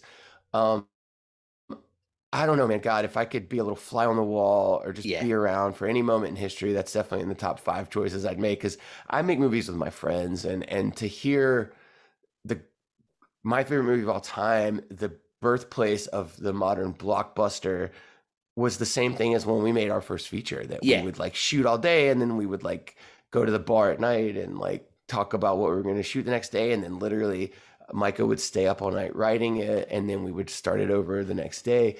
And I identify with that so much. I love that. And my second favorite thing that I also very much identify with is that you know, a lot of people, they hear how Spielberg like snuck onto the set and of Universal, and it sounds sometimes like, when you hear the history of what got him to Jaws, was that he was a super confident guy who just was moving forward regardless of whatever, and had the confidence to do so. It is true he was going to move forward and make movies, be damned, but he was not a confident person. He was an extremely anxious person. So it makes it so much more valuable and amazing that he pushed through being a very neurotic person. Yeah. He threw up every morning before he went to set. And this is, I hate this for him, but I love this because I identify. He walked away from Jaws having night terrors for years. I still dream about public school. Like I still, to this day, like last week, dreamt I had to go back to school from just like my experiences of getting bullied and stuff. And I probably always will have those nightmares and wake up thinking like, oh my God, it's real. And then realizing it's not. That was this constant thing right after Jaws, right? I've seen him say in an interview that he was literally still in the 90s. Like he's making Jurassic Park, and he's still waking up in his wherever lavish home he's staying at in Hawaii in a sweat because of something that happened in 1975. And that is so gettable. I love that. The other things I want to point out are if you've ever, I don't want to go down this rabbit hole too much, but Joe Hill, the son of Stephen King, presented a theory on Twitter once about a murder mystery called The Lady of the Dunes. That was a body that was found. It was Lady of the Dunes was nicknamed for an unidentified murder victim discovered on July 26, 1974, in the Race Point Dunes in Provincetown, Massachusetts. Her body was exhumed, blah, blah, blah. She was like mutilated. It was very much like a Black Dahlia murder kind of a thing. Right, okay. She was never identified. No one knows this woman's name. They still don't know her name. Joe Hill, his favorite movie is Jaws. And apparently at some point when he was watching it, saw her. He has a theory that he sees her in the B-roll of the people arriving on Martha's Vineyard at Amity for the July 4th, because there's a woman who has her description wearing the clothes that this woman was found in dead. And if that's her, she would have been on the set of Jaws very shortly before being slaughtered. No way. Yeah. And that's just a theory that Joe Hill put forth. There's no way to prove it or disprove it. Yeah, look it up. Look up Joe Hill, Lady of the Dunes. It's insane. It's absolutely insane. That is insane, isn't it? My other one, this is the most personal thing I can offer. when he first started out trying to make movies and stuff, Jaws was this huge deal to me that I would watch once a week. And I would always love seeing the shooting stars because I'd be like, what's happening? I mean, at the time I was probably watching it on VHS or DVD, and I'm like, that's so crazy that those are there. What the hell are those? And then I saw an interview with Steven Spielberg where he's saying it always felt like, the movie wasn't going to work out. And he just decided to keep moving no matter what. And he felt like the universe was telling him, you're right, keep going. We're here for you. We're going to make this magic happen. His theme song was the When You Wish Upon a Star. And then like a bolt out of the blue, fate steps in and sees you through. And he was like, these shooting stars were this sign from the universe that I was doing the right thing and I should just keep going. But they look like they're probably visual effects. Also, that seems like a hell of a coincidence because there's 2 of them. And if you look this up online, all you're going to find is that Spielberg says those are real. But even though they do look like optical effects, I can admit that. When I met Joe Alves, the production designer at a horror movie convention, and I was like, those 2 shooting stars had been this big deal to me for a lot of my life. And I was like, those 2 shooting stars that are in it, it's like, Spielberg always said that those really happened on set. And he just without a beat was like, oh, he put those in post. And didn't miss a beat. And he broke my heart a little bit. But it's a little silly that I thought that, because by the time you get to watching it on Blu-ray and stuff, they're obviously optical effects. Yeah. But I heard it from a trustable source that they're not real. Yeah. The internet won't officially tell you that. Joe Alves will officially tell you that to your face. Those are not real stars. What a shame. What a shame. I know, but that's all I got. So there you go. You've had it all. You've had the amazing Google synopsis. There's always fucking top drawer. You've had you've had my synopsis of the film. It's a little bit more in depth as usual. You've got tail. You've got the information, production info about the film, and then you've got facts. Which the is whole damn thing. The whole damn thing. That's it. I know. I was waiting for you to do it. I was enjoying that. I was enjoying it. But yeah, you've got everything you need. A Jaws episode. So, but also the thing is that I can't end one of these episodes without doing what is important to me and important to the guests as well. I want us to talk about how we feel about this film. What does this film, Jaws, mean to us? You go first, Chris, because I know it's your favorite film of all time. It is. And I got into this a little bit in the talking about the facts and stuff. Yeah. But for me, it's a movie that I saw when I was a little kid. It was significant in my childhood in that it was maybe the first thing that as a child I didn't like old things. I didn't want to hear music that came out from before I was little. I didn't want to see movies that were old. I just rejected them all. And I think Jaws was the first thing that my dad put on that didn't matter. And I enjoyed it as if it was brand new. I was probably too young to be watching it, but like most movies. Well, I was going to say, aren't we all? Right. Yeah. But I think it was significant in my childhood for that, even though my personal movies were Back to the Future and Goonies. Yeah. Jaws stood out to me for that reason. And then happened again when I maintained that I don't like old things idea. And then when I was a teenager, I went to Universal Studios Florida, and that was another landmark. I rode Jaws, and I think that was the first time that I was like, wait a second, I love Jaws, And then that began this thing where I revisited it and obsessed over it. And then honestly, I think that threshold happened again in my 20s when I started making movies. I watched it again after having not seen it for a few years, and it was like seeing it for the first time. That one actually was the most profound time I think I watched it. No other movie has, to some degree, I do that with different loved movies, but no movie other than Jaws has ever had that much of a repeatedly in life. I watch it, and it's it's the first time I watched it. Yeah, you're right. In a whole fresh eyes. But the one time I saw it in my 20s was when I was the magic of it came through. I think that something like Citizen Kane, when people say it's their favorite movie, or it's the best movie of all time, I think a lot of times they're really talking about an emotion and a feeling and a kind of a sense and a ghosty presence of the movie. Yeah. And I think Jaws is that for a lot of people. It's you can debate these flaws or that flaws. I haven't heard people point out a lot of flaws about Jaws. They're there, I'm sure, but it doesn't matter. That movie is a feeling that you get that is just defies explanation if it's for you. And I have that with Jaws. So yes, it is like a wonderful, the sense of peril is so true and fundamental. The way that the story is so lean and it's only worrying about this physical problem, and the way that it's bouncing off of a character who is what some might call a Mary Sue or whatever, just a nice, middle-aged man who at the time was supposed to be probably thought of as relatively young, I guess. All those things make it this wonderfully entertaining, and it just all the typical Spielberg sugariness or whatever. Yeah. All those things make it a fun, entertaining movie, a thrilling movie, a scary movie, but that still isn't why it's so important to me. It's just the idea of it and the meaning of it and the time and place on top of what it means to anyone that wants to be a filmmaker. That's a whole other thing that, to be honest with you, I guess I could try to lie about and sound less nerdy, but it is a massive part of it to me, that all that magic is wrapped up in wanting to be a filmmaker and holding it up as this big testament that, well, one of the most important films of all time was someone who shouldn't have made it, wasn't supposed to make it, had everything going against them. The only thing he had going for him was himself and his drive and his passion. Yeah. And his belief in yourself. Yeah. Yeah, that was it. Came from a working class family.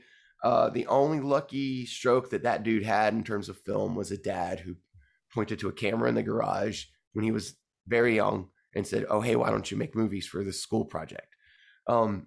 He got it in his 10,000 hours a decade earlier than most people would have. Certainly earlier than anyone would have in the 60s. And so, now kids they start getting the 10,000 hours in at a very young age. But there's just everything going against him. He made it. It's this evidence that you can do it. You can persevere. And I know none of this has anything to do with a shark, but it is why it matters to me. But I don't want to dismiss all the actual merits of the movie that I'm sure that everyone understands are there. Yeah. It's just, there are a million reasons. And I think it is this nexus, this sort of crossover moment where between a generation that was discovering a new way to make movies, the death rattle of the old Hollywood was all happening at once. This society that was where boomers were first becoming real consumers, not just teenagers, having families and being this new force of what was going to consume movies. And it was a movie that spoke directly to them. Horror movies were ready to be born anew in the 70s after people going through Vietnam and their sense of mortality. It was just this nexus moment for so much. And I think that's why it's no crazy, well, it is a coincidence that John Williams starts here. Spielberg starts here, just like Stephen King starts here. Yeah. The whole Zoetrope family and all that stuff and all that, Scorsese and Coppola and Lucas, it all starts right here. Yeah. And it all just descends on Jaws. It is a magic moment in human history. Yeah, I agree. I always say, and it's interesting when you say about looking at it as a filmmaker standpoint, because as I've said before, and I've said on the podcast and said to many people over my life, that acting and filmmaking is what I wanted to do, and obviously will continue to want to do for the rest of my life. And I always have different films that I look at in regards to an acting, standpoint and performances. And I have different films that I look at in regards to filmmaking. And Jaws is, for me, in regards to filmmaking, the most influential film that I can personally look at. I just think that it just ticks every single box as a filmmaker that you need to look for. In regards to stylistically and how it looks, I'm such a huge fan of, as a filmmaker, of showing it all. And that's what Jaws does. Spielberg has always been so good at showing everything, he uses wide angle lenses and everything to. Oh, I'm sorry. You mean showing everything, not like shark, obviously, just visually. Yeah, visually. The frame is all these super wides. Yeah, that's it. And I love that because it gives you that extra sense of realism that there's Yeah. nothing there hiding. There's nothing to hide. It's, you know, it's telling a story, whereas so many other directors may then go in for those close-ups and get all those sort of, you know, those Because they feel sort more of shots. artsy. Yeah, exactly. And there is a place for that. But in regards to if you're making a film that is about storytelling, that is about performance, that's what Jaws is there for. It is for me. That's my favorite. And the 70s was all about that. That's it. And when I watch Jaws, one, for me, it's like a Bible for me. Like it's like a how-to for dummies. That's what Jaws is for me, as you know, if I'm looking at it in regards to a filmmaker perspective. But also what Jaws means to me on a personal level is that it really takes me back to being a kid every time I watch it. I love watching it, and every time I do, I just want to watch it again. And we're talking about a film that came out in the 70s, like you're saying, you know, and we're talking about a film that we've seen so much in our lifetime that I never, ever get bored of any single second of it. And I just want to put it straight back on afterwards, because I feel like I'm in awe of it. You know, there's a reason why this film has the lifespan that it has, and that's because of masterful filmmaking, fantastic performances, insane visuals, John Williams being the fucking G. It has everything that you need, and then it's all in one film. It's just so important to people on a personal level, and it's so important to people on a professional level as well. Yeah, it has among the things I was saying about like sort of magic thing that's happening with it is such a it's this young filmmaker who's 27 years old, or although it turns out like he might have maybe was more likely 28 when he made it, but he's this incredibly young filmmaker who is giving it all he's got and expressing his love of film and story, and then the actual fear of being a human, and it's done so with as much as he can. He's giving it all he has. That I also think that adds to why it, more than other movies from the time period, you can taste the time and place of it. Yeah, it's in there for you, and I think that's why I always go back to this kind of comfort food movie for so many people, is because it is a bit of a time capsule that you can taste. You can feel where you are in American history and human pop culture history there. It's just baked into that movie. Yeah, I mean, I could just talk about it for so long, and I know you could do as well, because it's as I said, and I said it right at the start, it's a film that's incredibly important to people, and more people, you know, in my lifetime choose this film over any other film. You know, this is the film that they would watch for the rest of their life if they could, without any other, because it has every single thing that you need in it. And I honestly don't think that there's very many people that would listen to this podcast or anything that was never seen Jaws, or it's so difficult to go out into real life and speak to people who haven't seen this film. It's universally loved by everyone, and it gets new people all the time. And in all honesty, I don't even know if that's ever going to change. Yeah, absolutely. I think that it's always going to have, I think, and that's part of it too. I don't like that it was the first movie that as a kid I didn't care was old, and I was very against seeing anything that was old, and it was the first movie that cut through like that. And that is part of what you're saying right now, where I think it's probably always going to work for the foreseeable future. Yeah, and I hope so. I hope that I hope that my daughter grows up, and when she's old and then I'm even older, I hope that we can still sit there and she's going to say to me, "Do you want to watch Jaws?" And every time I'll go, "Yes." I'm so happy that we've done the episode about it. And I'm so happy that it still continues to be, something that people use in regards to filmmaking standards, as saying essentially this is how you make a fucking good film. Absolutely. Yeah. I mean, I'm very happy that you asked me to do this episode though, and that you thought of me because that I would have been a little bit hurt if you didn't. Yeah, I remember saying to you, I was saying this to my partner the other day, but I remember saying on our very early conversations that we ever had that you said about Jaws being your favorite film, and I said, if I ever do an episode about Jaws, Chris will be on it, even if Chris at that point had been on like 100 shows. Nice, that's awesome. It was always going to be you on this episode, and I'm so thankful that you came back on it, and we've obviously had a laugh doing it, and you know, spoke in depth about this film that means so much to us, and the film that means so much to so many people. Absolutely, yeah, very excited about it. That's it. So, but obviously, you know, it's not just about me, it's about you as well. And you know, Dead Meat Pete is there, it's, you know, it's going, and I talked to you, I've spoken to you about how much I love the show, but everything, whatever you've got going, now's your time. Sell yourself. Okay. I'm selling myself.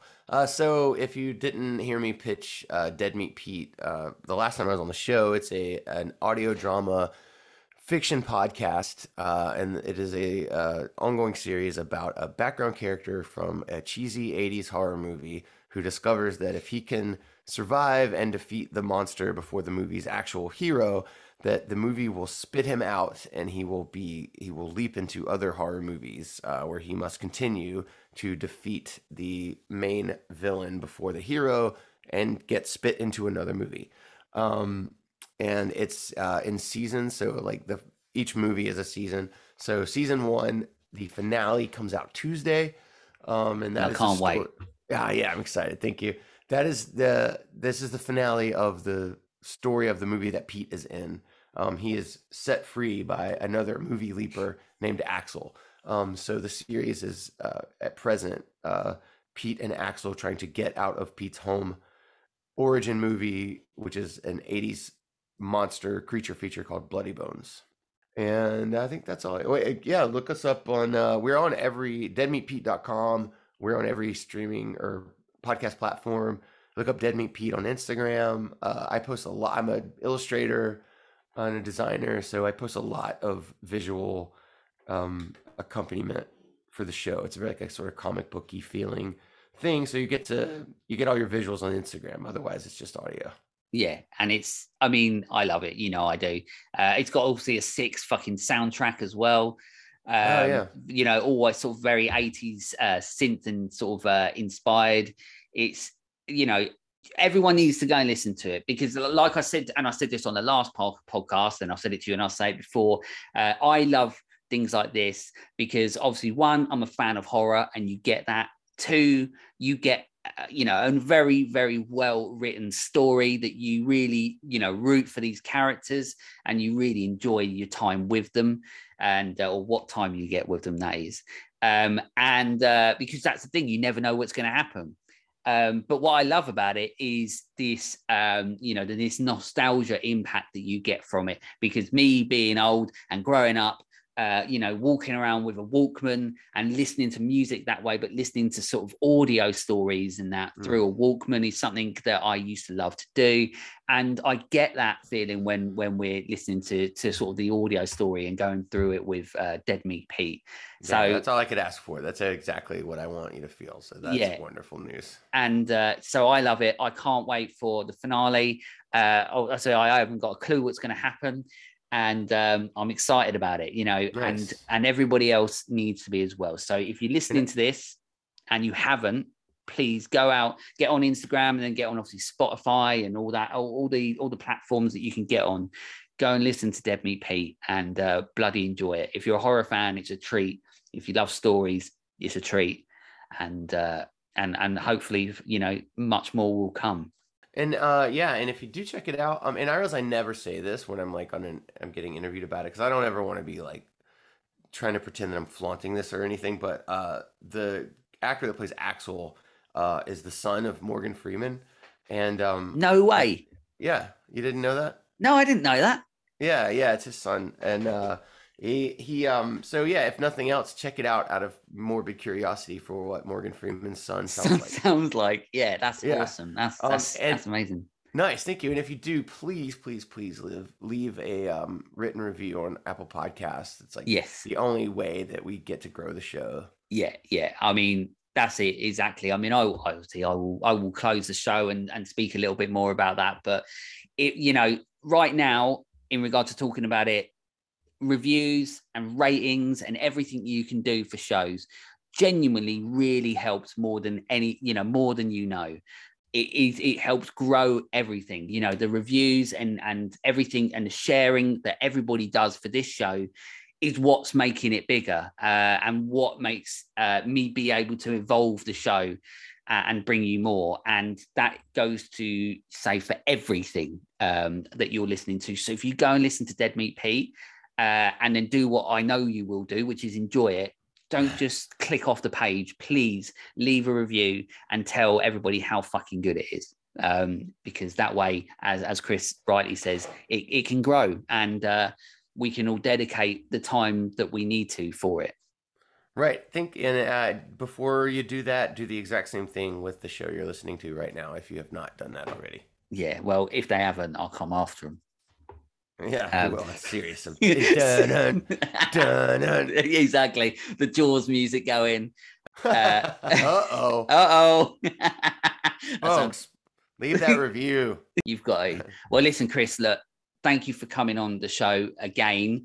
I know it won't be the last time, don't you worry. No. And we'll find another film to pick apart, to talk about.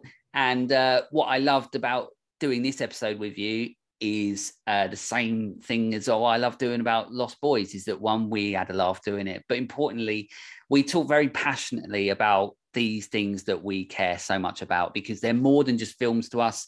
They are so much, even if they're like a guide for us, not only through our childhood, but they're also a guide for us in regards to professionalism, in regards to filmmaking and acting and everything that we wanted to do in life or want to do in life and continue to pursue. Things like Jaws and Lost Boys is always there for us. So thank you so much again for coming on this episode where we've spoken about another iconic piece of horror cinema. Well, thank you so much for having me. I was very happy to be here. Good. Well, listen, I will speak to you soon. And until next time, we've got to figure out what film we do. That'll be the next thing. We'll figure it out. But it's bound to be a fucking good one. So take care, my friend, and I will speak to you soon. All right, bye. So we're nearly there. We've nearly done it again. We've got close, and I say close, to the end of another episode. If you have listened so far, thank you. If you've got this far, you're fucking awesome. If you stick to the end, you're even fucking more awesomer. Is that a word? I don't give a fuck. I've made it up. It's done. It's, Chris, I'm so happy he has returned for another episode. And I genuinely do hope that you go and listen to our advice and go and check out Dead Meat Pete and anything that he does. And anything afterwards he does, is going to be fucking brilliant. I can't wait to listen to the finale of Dead Meat Pete. I'm not just saying that I love it just for the sake that he's on the podcast and you've got to be all nice and that. I don't give a fuck about that. What I care about is being truthful, and that is exactly what I am. I genuinely love sitting there and listening to Dead Meat Pete, and I think you will too. So go and give it a listen and share it on, and I'll get into that a little bit later. But what we're getting to now is another bit of the podcast to close it off that I absolutely love. I do, and that is the segment Your First Time. If you've listened to the show before, you know exactly what that is. If you haven't, then what it is where people are sending me over, whether it's on Instagram or TikTok or Twitter or any of the other fucking platforms that I've got. And what they're doing is they're sending me over their first experiences that they can remember with a horror film.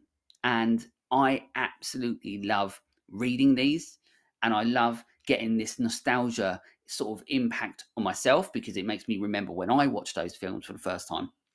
But I just love reading how detailed you give me your experiences of it. So make sure that you do send them over to me. But on this episode, I've got a couple to read to you. I don't like to give too many because nobody wants to keep listening to my fucking annoying voice, because I know I don't. So I'm sure you really don't.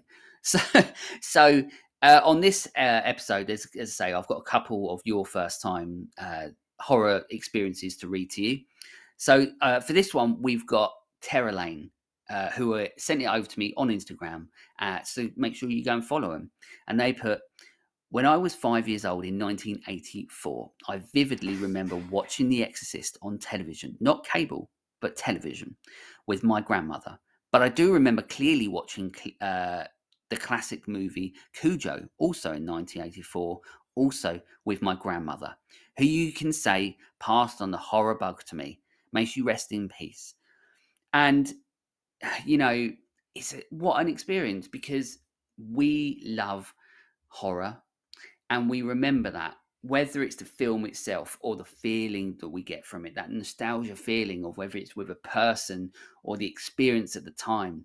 You know, that's why I do this segment. I want to bring these experiences to you, and I want to, you know, I hope that I can, you know, the people really enjoy me giving my best sort of bedtime story voice in reading these out to you. You know, I'm so grateful that I get them sent in, and I'm so grateful that I get to read them to you so you can all listen. The other experience that I've got on here, this one is from Peanut Cole, which I 100% probably pronounced wrong, but I'm sure he'll let me away with it. Hopefully he will. And he has been a really good supporter of the show. He hasn't been listening to the show for, you know, for months and months. But that's what makes it, you know, even more special, that he's come onto the show.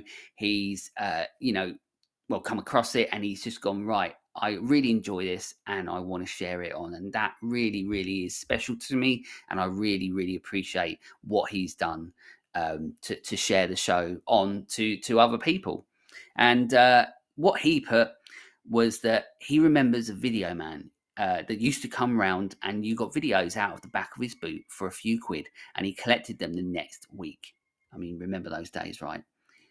My mum and dad got the Terminator when I was at primary school, so about 7 or 8 years old, and I'll never forget the intro as the words go across the screen. As we had open stairs and I was closest to them on the couch, and I just kept looking up into the darkness, shitting my pants, waiting for something to come and get me. And you know, what a traumatizing story that is. It's I mean, you know, watching the Terminator that young is going to do it to anyone, isn't it? But I absolutely love that, because once again, it's sort of like what I'm talking about, isn't it? The traumatizing side of horror that sort of desensitizes us horror fans, that now we're older and we look back on those memories, where some might look back on that and go, that's when I learned that I don't like horror films. Whereas now we've watched so many over time, as I say, we've desensitized ourselves psychologically to look back on those memories fondly, rather than shitting ourselves and going, I'm never fucking watching that again. And it's so interesting, the psychological side and the impact of horror, and the trauma that it might, you know, have given us once in our youth is now a positive and so nostalgic that we enjoy, you know, we enjoy it.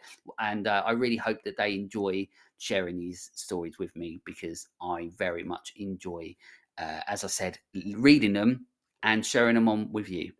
And as I said, if you want to get your shout out on a podcast episode, then just hit us up predominantly on Instagram, and just send over a message of your first horror experience, and I will add it on to a podcast episode. But there we are. We've done it. We've made it to the end of another episode. You've got everything that we can give you. Me and Chris have given you about Jaws, you know, and I hope that you've enjoyed that, and you've just had a couple of experiences for your first time. That's pretty much it. You know how these episodes go by now if you've listened. We've got a few big things coming up for the show. I don't want to get into it too much. One thing I can get into is that with this being now September, which is obviously when this episode is released, I am doing my first ever convention where I am a guest, which I'm very, very excited about. And I'm sure on Instagram and everywhere you'll be seeing more of what's going on with that. But this is just an example of how the show has grown, and how I'm always trying to evolve the show and promote the show. I'm so excited about doing it. So if you're local to the south of England, WinterCon, that's where I'm going to be at. And that's on the 10th and the 11th of September. So it's not far away. I need to get fucking my shit going. But I will be at my local convention and see how it goes. And if I fucking tank it, then I'll never do one again. But if I absolutely boss it, then I might do all of them. You never know. But I'm very excited about it. So I just wanted to share that with you, that it's just, as I said, it's a good thing for the show. And I'm very grateful that I get to do it. Other than that, the show itself in October, I'm just going to say that we got something really special coming for you. I can't say much, but as you know, and if you can see through, what the episode's done so far, you can tell that I only do one a month. And let's just say in October, I might be bringing you a little bit more than one. I'm not going to say what it is. Some of you might know, and I'm not going to say who it's with, but I'm very much looking forward to it. And it's taken a lot of sort of planning and a lot of prepping to do, because doing one episode a month for me is so much work that I put into it, because I genuinely want to bring you the best episodes that I genuinely feel that I can, because I am so passionate about the genre, as you know, because I fucking talk about it all the time. And I'm so passionate about whatever topic what I choose or my guest chooses to talk about. I talk about it so honestly and passionately that I want to bring you the best episodes I can, which is why with the show in regards to podcast, I only bring you one a month. But October, let's just say you might be getting something a little bit special. And I really hope what we do bring out, you're going to enjoy, because I am fucking stoked about it and I can't wait to do it. And then, we head into the rest of the year. October, November. I think November might be a solo episode going back old school, where just like the original sort of 5 or 6 episodes I did at the start of this show when it first started, everything I did was on my own. And I think November might be a good time to get back to that. And in December, I already know what's going on. So I'm already trying to plan everything I can for you right and up until the end of the year. And then for next year, who fucking knows? Shall I stop? You tell me. But yeah, I love doing this show. I do. I end the episodes pretty much always the same, just saying how much I love it. And I genuinely do, want to continue this. And that's what I want to talk about really quickly, about sharing it on. If you've listened to the show before, or you're listening to it now and you really enjoy it, I really, really would love you to, wherever you're listening to it, go and review it. Subscribe to it, follow it, or do whatever, but please leave a review. They genuinely help, because it means that other people that just come across it can see, whether you enjoy the show or not. I don't know what review you'll leave, and hopefully it's a good one. But if it's a good one, it means that other people might just click that button to play, and then they might do the same. And it ends on this whole butterfly effect sort of thing, where the show evolves and grows. And that's exactly what I want from it. I can only play so much of a part and promote so much. So much of it is down to you. So if you love the show, please go and rate it, go and subscribe, go and follow, and please leave a review, because it genuinely does help. Like me and Chris said earlier, it really does help.